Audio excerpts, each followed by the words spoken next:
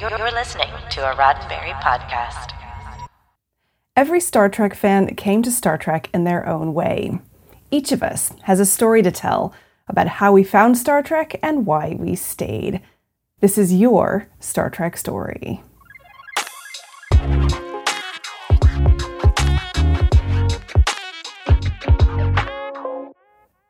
Okay, so I am really excited about what's about to happen. As you know, I recently brought two new people onto Daily Star Trek News. That's Jack, who now writes the news with Chris, and also T, who writes the trivia and history for the show. And today, I am reading their Star Trek stories. Now, before I get started, I just want to say that this episode of Daily Star Trek News is sponsored by BetterHelp, and you can get 10% off your first month of counseling at betterhelp.com/DSTN. We'll hear more from them later. Don't forget to stick around for the end of the episode. I do have the answer to this week's Trek trivia, so there's that to look forward to as well. Okay, so let's get on with it. First, we're going to hear from Jack. Okay, I've got Jack's story here. Right. So Jack says, my Star Trek story has a somewhat nebulous beginning. I can't remember the first time I saw Star Trek, but I can remember that when I was in first grade, I deliberately disobeyed my parents, who had gone out for the night and said, no TV. I, however, was not going to miss seeing Star Trek. So at a very young age, it had clearly already made a huge impression on me. I can remember wanting to be Captain Kirk for Halloween and building my first model of the Enterprise. When I was 10, I received a copy of B.J. Trimble's Star Trek Concordance, which became my constant companion as I kept track of which episodes I had seen. I pored over that book and learned everything I could about this franchise that had captured my imagination. What was it about Star Trek that impacted me so powerfully?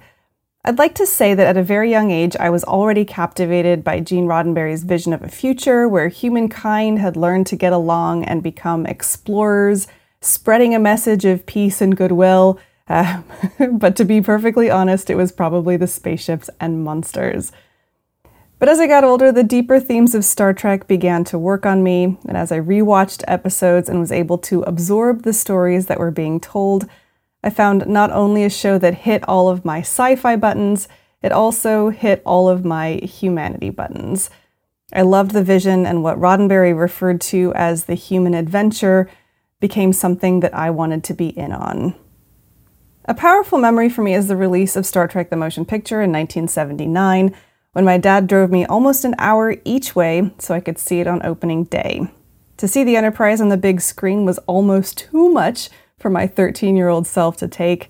I had to keep myself from cheering or crying or both.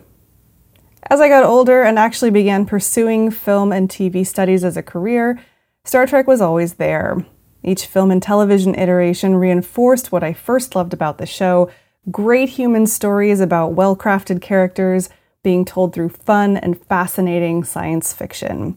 That's what keeps me around through every high and low, whether we're watching Picard assimilated by the Borg or Paris and Janeway having lizard babies. It's all Star Trek, and to me it's all glorious. The human adventure is just beginning, indeed, and I still want in on it. So that's Jack. Thank you, Jack. All right, now I've got T's story, and it is a doozy. And I've also got the answer to this week's Trek trivia. All that's coming up in just a moment, but first, a word from our sponsor, BetterHelp. BetterHelp is a counseling service, but it's not like a traditional one. It is similar in that you get to speak to a licensed professional therapist, and you get safe and private advice in a one-on-one setting. But what makes BetterHelp different is that you do it in a way that suits you at an affordable price. BetterHelp is online only, which means that when you first match with a counselor, it's through their website or mobile app, but you can also schedule phone or video sessions, and that service is available for clients worldwide, all of it without having to sit in a waiting room. I want you to start living a happier life today. And as a Daily Star Trek News listener, you can get 10% off your first month of counseling by visiting betterhelp.com/DSTN. Join over 1 million people who have taken charge of their mental health. Again, that's BetterHelp, HELP.com/. DSTN. All right, so we heard from Jack, we heard from BetterHelp. Now let's hear from T. He says, my trek to the stars began when I was 11 years old. My family and I were in a gift shop of some kind, and I picked up a VHS tape labeled Star Trek III: The Search for Spock. What's Star Trek? I asked my father innocently. He told me it was a science fiction show and I'd probably like it.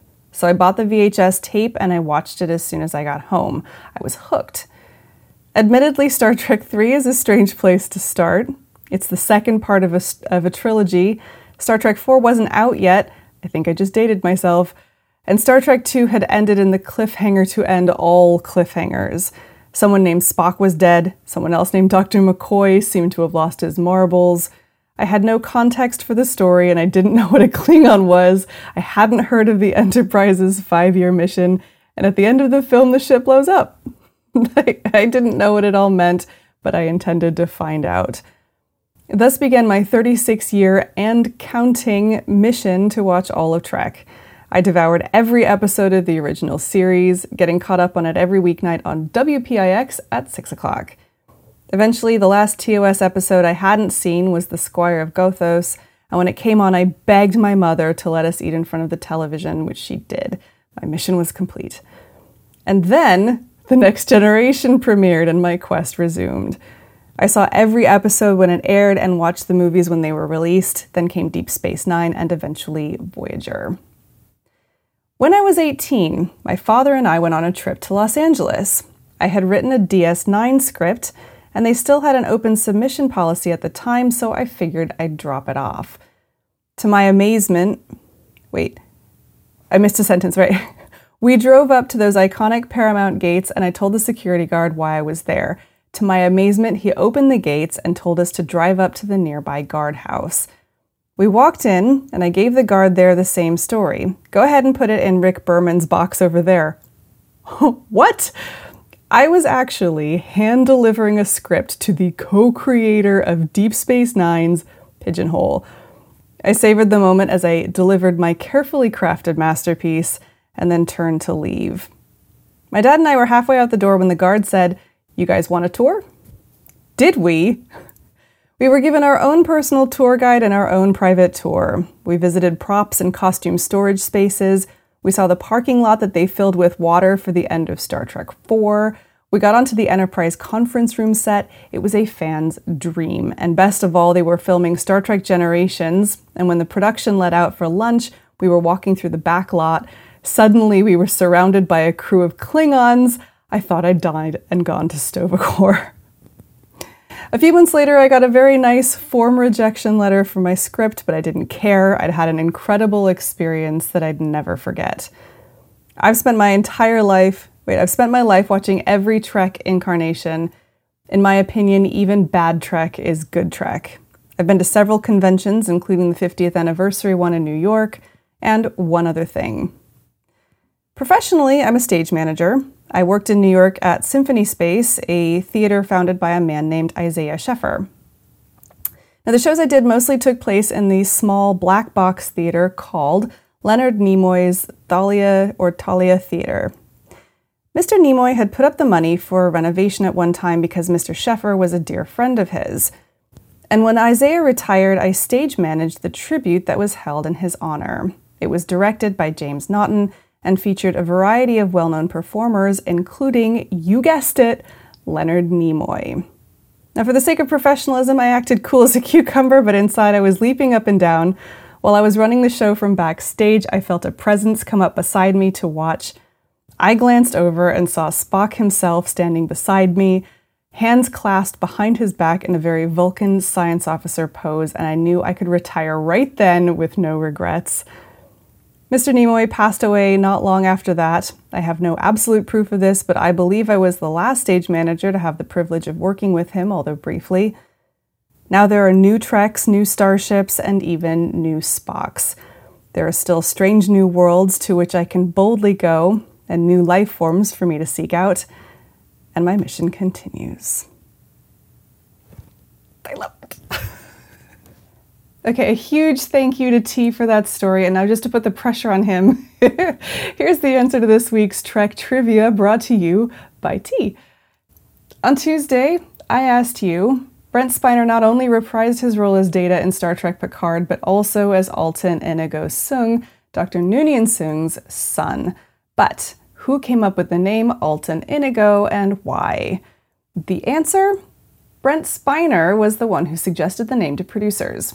The actor, who has portrayed every male member of the Soong family, with the exception of Dr. Ira Graves, if you consider him Data's grandfather, he's portrayed every male member of the Soong family, and he thought that the name Altan Inigo would be fitting given the character's interest in synthetic life forms, because the initials spell AI.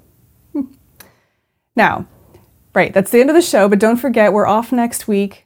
Tuesday through Friday, I've got more Star Trek stories from listeners like you. If you'd like to read some ones we've done in the past, and maybe submit one of your own, head to dailystartreknews.com/Star Trek stories, and you can find out more information there. Thanks for listening to Star Trek Stories from Daily Star Trek News. Daily Star Trek News is produced by me, Allison Pitt, and it's written by Chris Peterson and Jack Brown, with trivia by T. Rick Jones. Today's show is sponsored by BetterHelp. Get 10% off your first month of counseling at betterhelp.com/DSTN. I'll see you back here on Monday, July 12th, with all the latest Star Trek news and a few Star Trek stories between now and then. I'm Allison Pitt. Have a wonderful long weekend here in the States and a lovely week. Live long and prosper. This is a Roddenberry podcast. For more great podcasts, visit podcast.roddenberry.com.